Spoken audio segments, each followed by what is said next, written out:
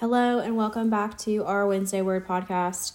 Today, I feel like I have a pretty short and sweet message, but I also feel like it is simple yet profound. So today we're going to be talking about obedience, and we are going to be diving into Deuteronomy. I know last week I shared a little bit more about the promise and also my hesitation to even share about Deuteronomy throughout this last month. I am nearing the end of the entire book, but before I wrap up, I feel like I wanted to share just a little bit about the topic of obedience and what comes with obedience, what comes after obedience, and the importance of that. And I think that kind of goes along with just the season of life that I'm in, of just being obedient to God and trusting that His plan is much greater than mine. So before I get started any further, I want to go ahead and open us up in prayer, and then we will finish out the rest of the message.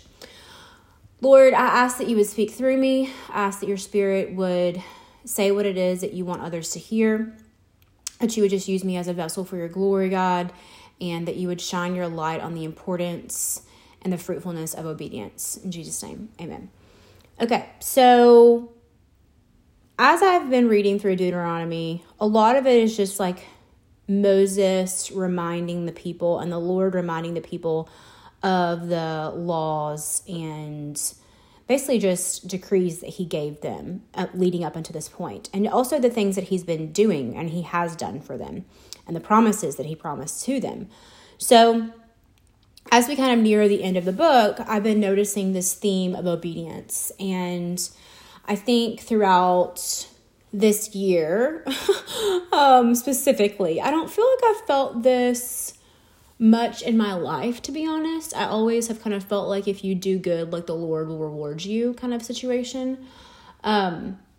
Which, does lead back into my works-based mindset, but also is biblical, right? If you're doing good with the right mindset, you will reap a harvest. And this year, I think I really questioned that. Does anything that I do matter? Is my obedience to the Lord important? What if I just didn't obey God? Would He give me the same life that I have? And obviously, I think when you struggle with, even understanding and believing that God is real when you're in that season, of course you're going to question, does what I do matter? Does obedience really matter? Do the nice guys win? Because I know there's, the saying of nice guys finish last. And I've never really felt that way in my entire life until this year of does my obedience really matter, God? Because leaving my career was probably the biggest thing God could have asked me to do. Honestly. There's a few other worse things He could do, to me, I feel like, or take things away from me. And those things would just really entail death. Other than that, taking away my career was the biggest thing He could have took from me. And to many, that could feel why was that so important to you? And I think in the role that I have in my marriage, in this life, in even just supporting my husband in his career, I think it's very easy to see, even just as a wife, if your husband has a very successful career, which, mind you, I am extremely grateful for his career, and I am grateful for his success, and I know that the Lord designed him to be in his job. And he is very good at his job. And I know that the Lord's favor is upon him. And I'm so grateful for that. But I do think that it's really easy for Satan to tempt women and to tell them the lie of you're just kind of a sideline partner here. You don't have any sort of value. You're not... Your value or your worth is in your salary or whatever. And so that's why I think it's really, really difficult to be a stay-at-home mom. So that's all. That could be an entire podcast on its own. But if you are a stay-at-home mom, I just want to say that I have the utmost respect for you. Because I kid you not, I really do think for me, that would be the hardest job in the entire world. And first, if God has put you in that place, like, praise the Lord. I mean, there's no more important work. But also, like, praise God for him giving you the strength to do that on a daily basis. Some people may take this the wrong way of like, what do you mean if you're a stay-at-home mom? Why can't you just stay home with your kids? And I get that. I just don't believe that God has designed everyone to stay home with their kids. But I do believe that those he has designed to stay home with their kids are really special human beings. Like, I believe that he has placed just like an ultimate gift upon you to be able to do that. And I've thought a lot about that over the last few months. And this season in my life, for my own mental health, that is not something that I feel like God is calling me to do. But it is very important work. However, society and Satan can often lie to us and say that work is not important. And so when you're married to someone who's very successful, for me, I was also very successful in my career. And that really allowed me to hold on to my pride of like, well, he's successful, but I'm just as successful. And I laugh thinking about it because it's just like so immature. But it's funny because like a year ago, I was like, this is so important to me. And it still is, right? Like I still care about success, but for God to take away that thing, it was like this thing that felt secure to me. It felt like it was the only thing that was really mine. Like everything else is ours. That was the only thing that really felt like mine. And for God to say, I want you to leave this and trust me, was really a big deal. And I would say it was a really big deal for me to be obedient to that. I talk to a lot of women on a weekly basis, definitely monthly, that are like, I really just want to leave my job and quit my job because they're just not happy. And the reality is a lot of families in the United States could make life work on one income. They just choose not to. And that's not the case for everyone, okay? So I'm just going to say that right. That's not the case for everyone. But a lot of families could do that. They choose not to because they want to have really nice things. And nice things require a lot of money. And we're blessed enough to where, we could survive off of one income. But that was a major lifestyle change. And I'll say this. For God to take me out of a career where I was making a good salary to bring me to making $0, I mean, honestly, even like negative dollars, was very humbling for me. And there were just many moments in the spring where I was like, does this even matter? Like, does my obedience matter? Because, if you've been listening, I felt like God was punishing me. So anyways, that was a much longer backstory than I'd intended. So sorry about that because I feel like I'm kind of rambling. But anyways, I want to read these verses and I want to remind you that if you are questioning, does obedience matter? Does what I do matter? Yes. The answer is yes. It does matter. And God will reward you.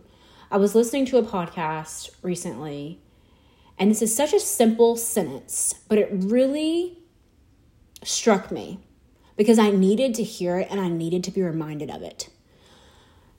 The person speaking basically said, obedience will not return void.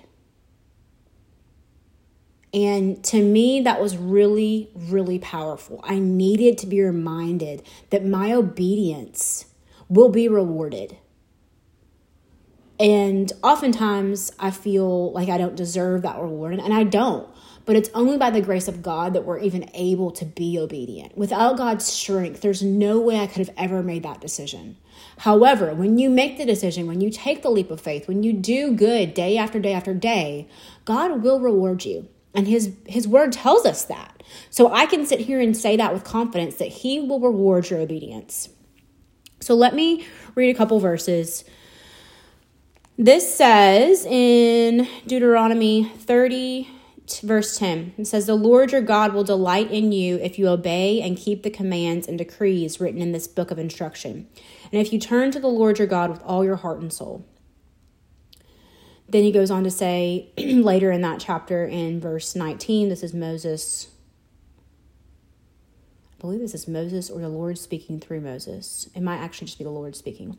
But it says, "Today I have given you the choice between life and death, between blessings and curses. Now I call on heaven and earth to witness the choice you make. Oh, that you would choose life, so that you and your descendants might live. You can make this choice by loving the Lord your God, obeying him, and committing yourself firmly to him. This is the key to your life. And if you love and obey the Lord, you will live long in the land the Lord swore to give your ancestors, Abraham, Isaac, and Jacob." There are so many verses about obedience, really throughout the entire Bible, but especially in Deuteronomy, of basically God saying, if you obey me, if you obey my commands, I will give you a long life in this promised land. And he also promises, if you don't, I will destroy you.